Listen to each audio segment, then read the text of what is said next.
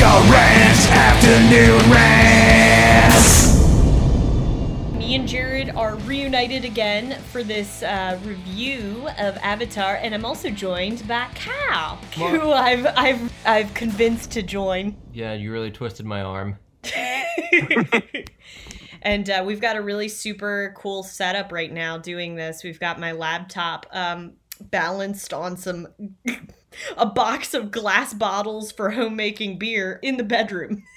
And that's the desk. Oh, so is that how you guys are passing quarantine time? Is that a... Well, it was supposed to be, but it's a more involved process, and there's equipment that I didn't realize, and now I'm kind of like, part of me feels it's too far in to start a new hobby, but who knows? I mean, you've got the stuff here, like... Right, well, but I need tanks and apparently and pressure things and other stuff. Well, either way, our brewery is unfortunately not going to happen anytime soon. But in the meantime, we have been spending it watching Avatar: The Last Airbender. It finally came on Netflix, and so now is like, all right, we got to review this, because this is like the show everybody is talking about right now, even though it ended like 10 years ago. Yeah. Well, so it ended in what, like 2007, I think? 2008. It ran from 2005 to 2008 on Nickelodeon. Which, funny enough, I think that as a kid, being that, you know, this was on Nickelodeon, I just don't feel like that I took this show as seriously. Because, well, obviously I was a kid, but also, like, I don't know, you just don't expect something of that caliber. I'm not trying to knock Nickelodeon here. Like, I loved Hey Arnold, I loved Rugrats, but they are nowhere near the caliber of storytelling that I'm realizing just watching season 1, like, that Avatar was. This was a whole other thing they were trying to serve up kids in the early 2000s, and I don't feel like I appreciated it personally, like, at all. You know, I don't think I actually realized, and again, I think it was just because I was a dumb kid. Like, I didn't realize, like, how good, like, the writing and, like, the actual purpose that the show was trying to, like, teach people. You know, like, I just didn't understand it at all as a kid. I was like, oh, this is cool. They could shoot fire from their hands, you know? And, like, that was kind of it. And it's interesting that, I think it's interesting that it's American. Because when you look at it, you see cartoon, you think anime, there's a lot of Asian influences, there's a lot of native influences, but it does come from American creators, and I think that's noteworthy, and to come from that source. Just getting into the background of it for those that don't know, which again, I will always stress anytime we do these reviews on a podcast, why are you clicking on something if you don't know anything about it? I mean, maybe they're trying to, like, broaden their horizon. I don't know. Either way, this was created by Michael Dante DiMartino and Brian Konietzko. Sorry if I'm butchering that, but it was in 2005. And it was kind of inspired, they said, by a lot of different things. Like, they loved legends like Harry Potter and Lord of the Rings. They loved that kind of epic feel. And they just basically had this idea in the very early development. Konietzko said that there's an air guy along with these water people trapped in a snowy wasteland, and maybe some fire people are pressing down on them. And that was pretty much it. And he drew a bison in the sky and, like, a balding middle-aged man, and then imagined him as a child. And by the way, the animation was mostly done in South Korean studios. JM Animation, DR Movie, and MOI Animation. So the deal with this is, you know, so you've got this kind of background of this Avatar who's supposed to bring peace to the world, and he disappears for 100 years. The world that he left becomes in shambles. The Fire Nation attacks, and then the Fire Nation attacks and attacks the 3 other elementals: air, water, and earth. Yeah, and Earth, yeah. and dominates them. And so now the Avatar has returned, but he's a 12-year-old boy, and he has to kind of deal with being this savior of this new world, but at the same time he, you know, is still very much so a 12-year-old boy, so he's grappling with that. So I would say that would be the easiest way to explain it, honestly, is that premise, which is already kind of lofty, honestly. Yeah, but here's the thing. For taking, like, a lot of, like, anime influence and, like, kind of, like, the bigger world building of stuff like Harry Potter, you know, like, I feel like it's just as complicated as it needs to be, truthfully. Like, it's a good hook. Like I think especially like the first couple episodes do a great job of just kind of like setting the scene for the rest of the series. Right. I don't feel like it's overly complicated. As much as they like Lord of the Rings, it's not Lord of the Rings in the fact that you've got like 12 different characters. All the main characters are introduced, from my understanding at least, in like the first 2 episodes. Like, these are the people you're going to be with the whole time. Like, yeah, basically. I think except for maybe a couple people that show up later in the show, like season 2, like basically every single like person of like Team Avatar, as they start to call it, is introduced in the first couple episodes. And those first couple episodes are interesting to me because they're directed by Dave Filoni, which is a name that recently has popped up again because he's one of the creative drivers behind The Mandalorian. And Dave Filoni directed both those series premiere episodes and the season finale of season 1. So that was just a name when it popped up in the credits. I was like, hey, I recognize that. I think he was involved in something else. And then I realized, like, oh, this dude knows his stuff. He's made Avatar and Mandalorian. He knows what he's doing. Yeah, and the cool thing about Dave Filoni, he's done a bunch of different stuff with Star Wars. Like, I believe he did Clone Wars and Rebels as well. Oh, wow. So, yeah, so for me, the dude has made, like, a lot of, like, my favorite shows on TV. You know, like Avatar, and then, I mean, Clone Wars, and then, like, Mandalorian. Top 3. That's like a chef kiss right there. Right. So good. So obviously this show goes to Nickelodeon, okay? And, you know, I think we already kind of covered, but, you know, what did you have any explicit, like memories watching this as a kid, watching it on Nickelodeon? Like, did you have first impressions? Yeah, so I actually remember, it's funny because I was in, I think it was the first grade at the time when the season premiere the series premiere happened for Avatar. So I remember like watching the first 2 episodes because they aired episodes 1 and 2 back to back on just like some weeknight back in 2005. So for me, it was this really cool thing watching the show kind of like just happen in just to see like the start of the show. And like I remember, especially throughout the rest of the series, always really enjoying it, mostly for the action scenes, but now I can appreciate the story. So how about you guys? You know, it was interesting. I'm sure I watched it very early on and as it was played and replayed on Nickelodeon, but I think where I saw it primarily it was through the first iteration of Netflix where they sent you the DVDs because we knew like, hey, this is a really good show. Oh, we can get the DVDs of it in our minds for free because we weren't paying for Netflix and I still don't pay for Netflix. But that was the way that I saw it. And it was still kind of in chunks. So this is the first opportunity I've had to really sit down and watch it. But it's interesting how much I'm remembering of like, oh, wait, I've seen this before. I kind of remember why this is important or what's going to happen. It's like a flashback.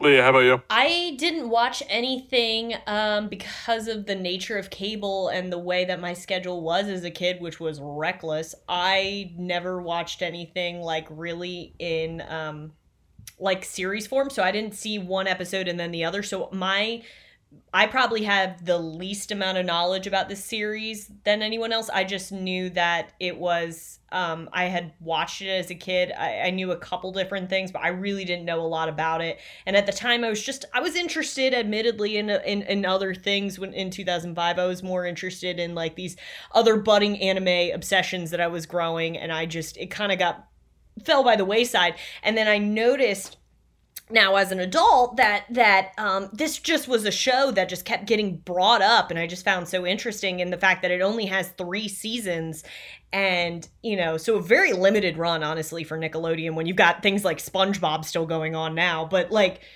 that it had such staying power with people's minds and childhoods for those that had seen the entire series. So it intrigued me. And so when it came to Netflix, that's kind of how we began on this journey. Oh, nice. Yeah, see, this show and then the original Pokemon anime, where I feel like kind of like my gateway into the whole like anime art style and like the way of storytelling. Because like I think when I always knew it as just kind of like that cool look as a kid. Mm-hmm. And I remember like watching this for the first, for its entire runtime. And, I was a kid who, I had soccer practice and stuff like that. So like I would occasionally miss, I would like occasionally miss an episode here and there, but I always remember enjoying it. But then eventually this kind of like spiraled into my friend Josh, actually. One of the first anime I ever watched was called Gurren Lagann. Did you guys ever I heard watch of that? It. Yeah, I never watched it. Yeah, so that came out in 2007, and it was same thing, just like one season. It was kind of like a one-off anime, but like Josh told me, he was like, "Yeah, no, like this is called anime. It's like Japanese animation." And then I just kind of like took the deep dive, and it's largely thanks to like Avatar and Pokemon for doing that. Well, and it's interesting because those two shows are similar in that like you have this group of people that you become acquainted with and know very well, and they have this longer term, far out journey, and we're dropping in on them on a daily basis. But I think they approach those drop-ins, which are the episodes, in a really different way. Like Pokemon, you're dropping in on them, and so much of Pokemon is filler. It's like, hey, this is our way to introduce you to a different type of Pokemon and what they do. But the thing that I really felt watching this is so little of it in the end ends up being filler. Like there were episodes where they would happen and I'd be like, oh, Leah, don't worry, that's filler. And then as we would watch later episodes, I'd be like, oh, wait, no, that came back. That was important. So I think they really, even though the first season is like 20, 22 episodes, they really use each of them to either establish something thematically or introduce characters or progress plot or just useful time. For sure. And one thing that I respect about Avatar greatly is that it commits to like, it's not doing like a standard TV format where it's just there's one big bad every season. The entire show builds up to this huge encounter with the Fire Lord. However, we're only talking about season 1 today. Right. So, yes. No. So I don't want to get too ahead of myself. You know what it keeps reminding me of watching this now? It reminds me of Game of Thrones. And I'm scared I'm going to get let down. But I don't think I will because No, you will not. I guarantee you. You will not be let down.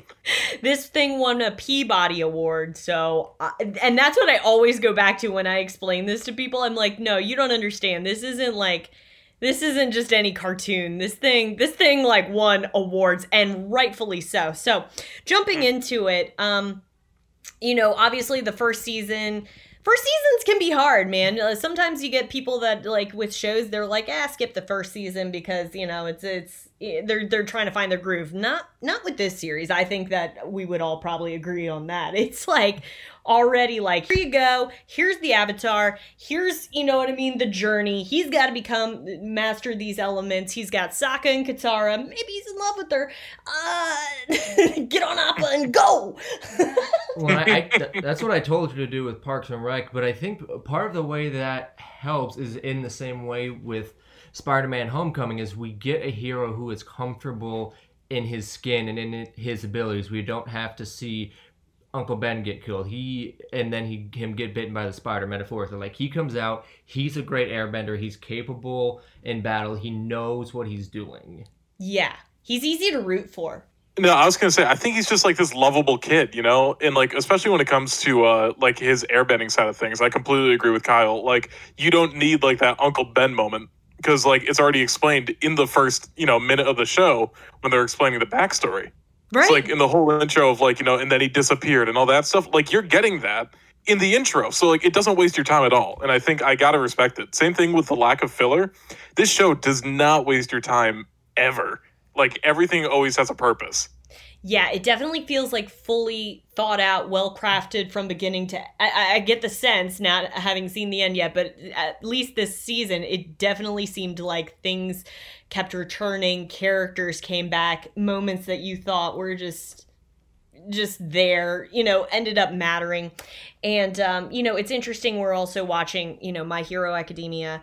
And, so you got that protagonist who starts out from nothing and he just keeps failing and failing and failing and losing and losing and losing. And with Aang, it's like you kind of get out the gate and it's like, this dude will mess you up with some wind, which to be fair, of the elements, I was like, air sounds crappy until you watch Aang. I was like, air sounds like the worst power to have.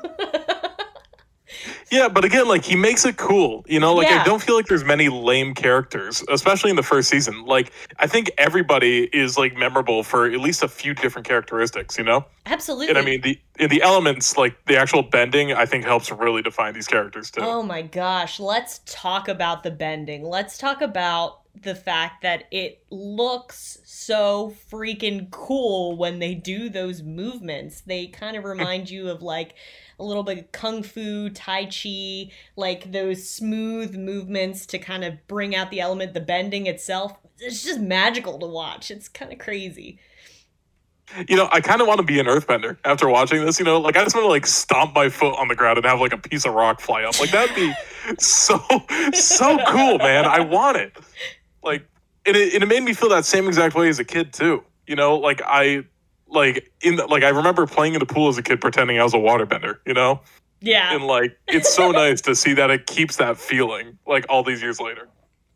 I think it's interesting that it to a degree, it obviously requires its own suspension of belief, but they don't give you much in the way, at least in what we've seen, of how this happens or where it comes from. Like, it's clearly not something that's genetically passed down because Katara is a waterbender and Sokka isn't, but they don't explain. It's not like they say, like, okay, you have this source of they don't give you mana. It's just like you have these abilities and it's something you have to train. And I've been curious in thinking before we came into this, like what makes someone a more powerful bender than another person? Does it have to do with technique? Is it like your creativity? Or where does the strength come from, or is it just a figure that they're assigning? That's something that I have been going over in my mind. I think it's interesting that you should bring up creativity, because I think that we saw in that episode with Aang where he meets up again with his... I loved this episode. This might, and we'll talk about this later, it might be my favorite one, where he...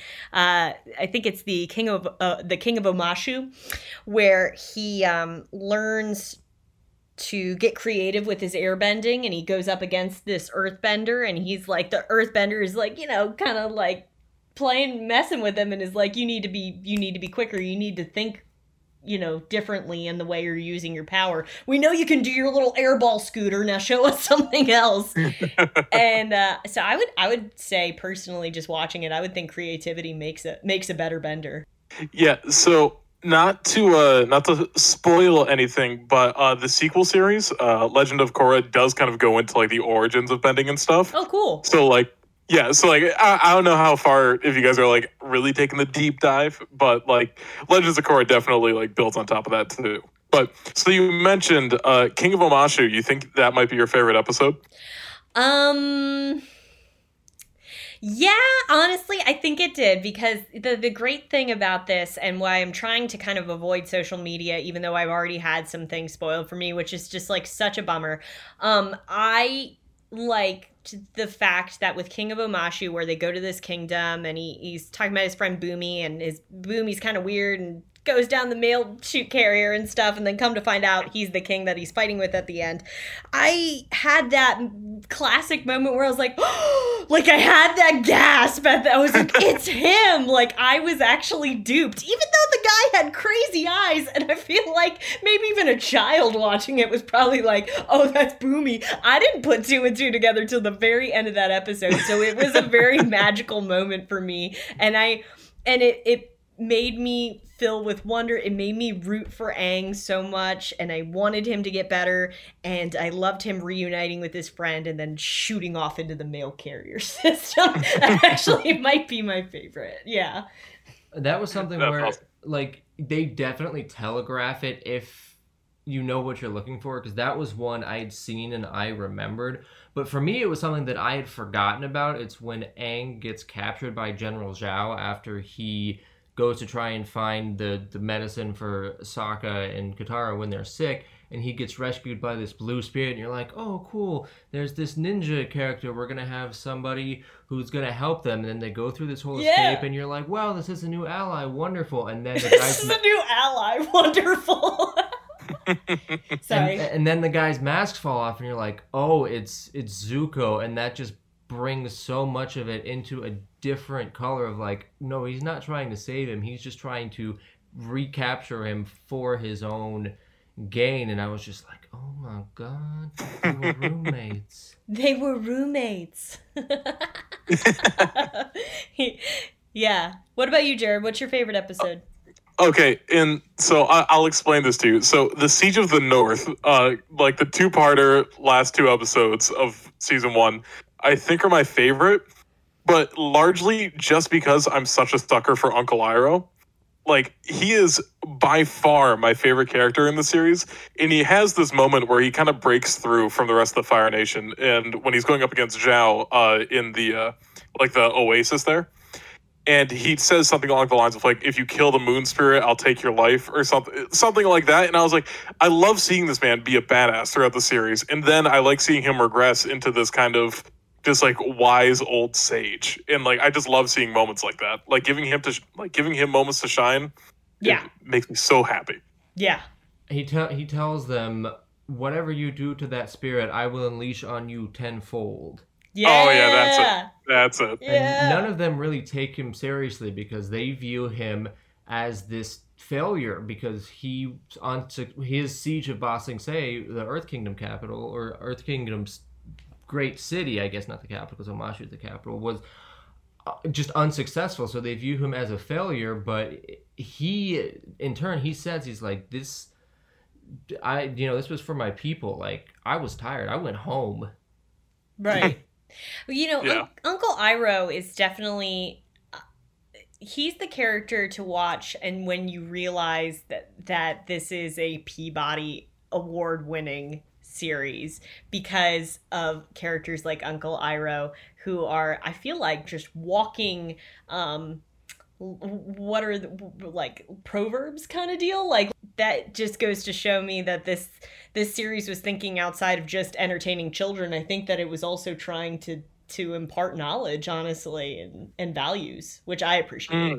Well, I think because it faces a lot of really heavy subjects just head on, but it does it in a really tactful way. Like, they're talking about genocide and racism and like familial fracturing and like gender inequality with Katara, where she can't learn to waterbend, because she's a girl. Yeah. But and that's the funny thing though, is that like even as a kid, like I kind of like now I notice it more, but like I remember like seeing things like that and I was like, yeah, that's not right. Katara's badass. She should be able to waterbend, And like, I don't know, I think it's cool how like they make those messages like so easily accessible for people watching the show, Absolutely. So yeah, and speaking of Katara, I feel like I would be remiss in saying how much I loved her freaking character in this. I mean, genuinely, I liked all of the characters in season 1. I thought that I would not like, somebody, but everybody was interesting to watch, and everybody is so different and well thought out, and like Katara's like fiery, and Sokka's kind of like, he's kind of silly, but he's got a good heart. And watching Aang as an adult breaks my heart because Aang is very much so a 12-year-old boy, and he is grappling with these pressures of adulthood that's being thrust on him like from a very early age, and he still just very much so wants to be a kid. And I think that those moments in the series, like right now, just really break my heart because you can see him kind of like really trying to balance the two. Yeah, and I really do like, and not everything gets brought up in season 1, but like throughout the entire series, every single character here has a character arc. Like everybody has a purpose. Like it doesn't feel like anybody's ever wasted. So like there's people who only show up for like 1 or 2 episodes, but they come back closer to the end. And it's just so nice to see that like none of these characters ever get forgotten about. Cabbage Man hopefully comes back. I'm curious to see the changes that I know that are going to happen. Like, I already kind of get the sense Zuko is probably going to change. He's that classic like anti-hero kind of deal. Well, because they spend several episodes where they're showing him and Aang almost in a duality when he and Katara are in the cave during the storm, and he's talking about his upbringing and how he was told he was the Avatar. That's running directly parallel to Iroh explaining to the men on Zuko's ship how he got his scar and how he came to be in the position that he is, and that's clearly intentional, that we're supposed to see them as these opposite forces, but work. It seems like they do work well together. Like they have a couple like moments that aren't just that are beyond just like oh, you're a villain. Because Right. if he's a villain, Aang just leaves him out there to die Right. during the siege, but he doesn't do that because that's who he is. He respects all life. Yeah. So, so what would we say is the weakest episode in the series? I mean, in the season. Yeah, I'm trying to think. So here's the thing. I actually really enjoy, like, there wasn't a single episode that I'd be like, yeah, you can skip that, you know?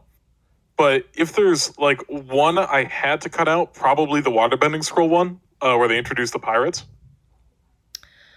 See, but the pirates come back later to make the attempt on Zuko's life. For me, it was the Great Divide, and maybe they come back later to those people, but I was just like, okay, so we're on the one side of this canyon, and now we're on the other, and we've basically just shown, like, yes, the Avatar can mediate disputes, when realistically we could have just got on Appa and been on the other side of this.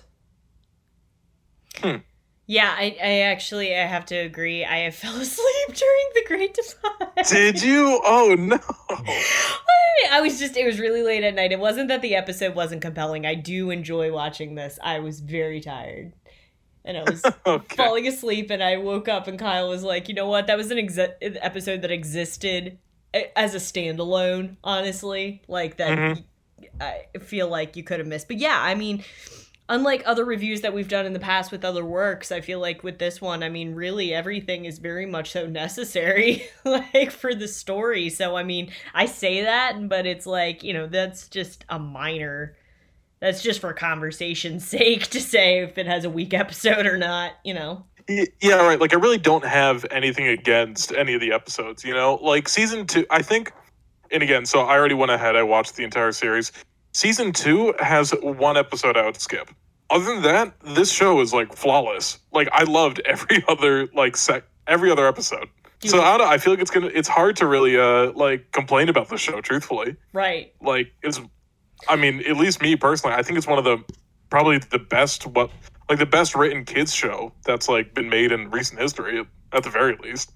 And, you know, speaking of the fact that we have nothing terrible to say about the show, the movie, however, The Last Airbender, based off of Book One Water, which, by the way, I was so disappointed. I always thought as a child that they were books, and I was eventually going to, like, find the books at Barnes & Noble, and everyone was like, no, Leah, you're dumb. Like, that's just how they say the season.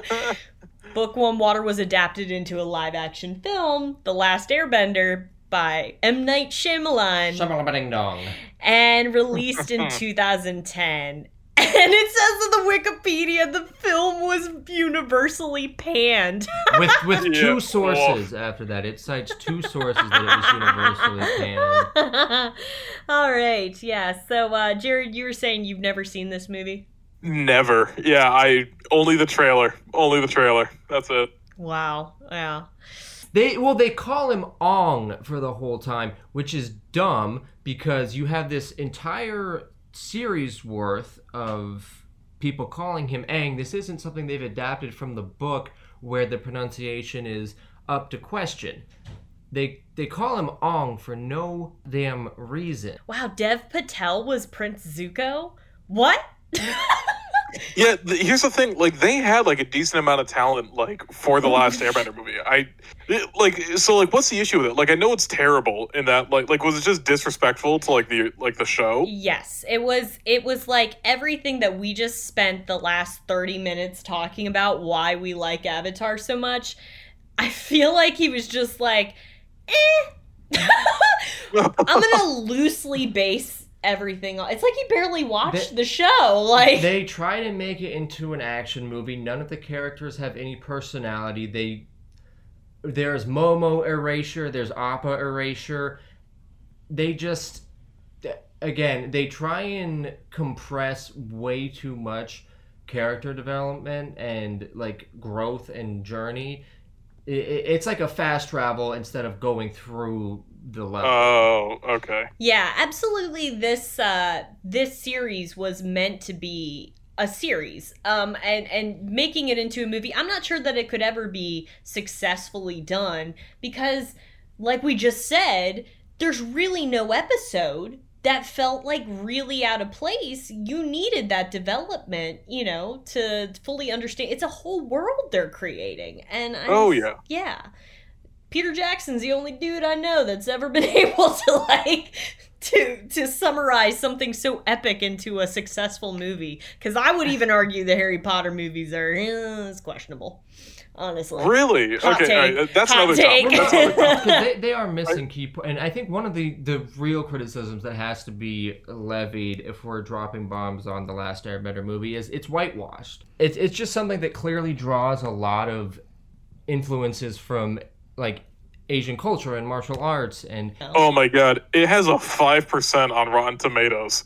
Woof. Oh my god. Yeah, oh yeah, like people hated this movie very in a weird like opposite yin-yang situation from the show, where the show is universally loved, the movie is universally hated. There was nothing in it for anyone. which makes me wonder if this was the price we had to pay for the show. That because the show was this good, we had to receive a movie this bad. It made me really sad because I love M. Night Shyamalan. If I'm be real here, like, I do like M. Night Shyamalan I a like lot. him too. Yeah. And I just feel like when he did this, it really, like, cemented his position for a while in the public eye as being, like, a terrible director. And I just don't feel like he is. But I feel like this was a massive misstep on his part. Like, Oh, yeah. Well, because he even said that in interviews and stuff. Because here's the thing. For somebody who's never seen the movie, I've watched a lot of interviews about it.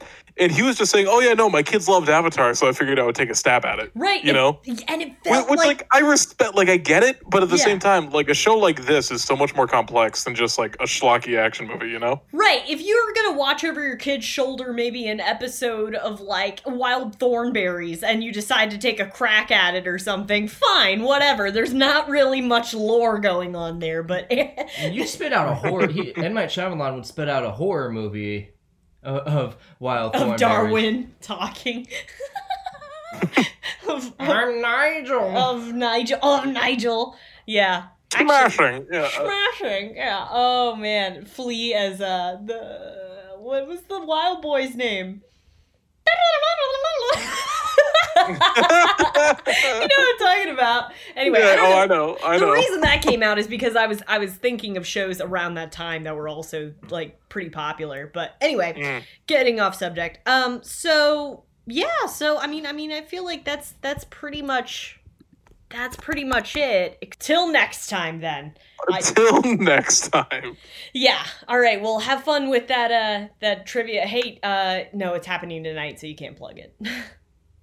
No, unfortunately, but that's okay. Plug that's your other all right. trivia. Plug your other stuff. Oh, yeah. So currently, as some of you listeners might know, I'm a DJ, but as of right now, I'm hosting trivia over at twitch.tv/Jared Maple Plays. So every Tuesday, Wednesday, and Thursday, I am streaming various things, but usually it is some trivia nights at 7:30. Yeah, so lots of fun, lots of laughs, and yeah, that's about it. I don't do plugs too often. I'm not that great at this. All right, well, we'll all link up together here in my room on Discord next time All for right. season All 2 right. of Avatar. Yip, yip. Yep.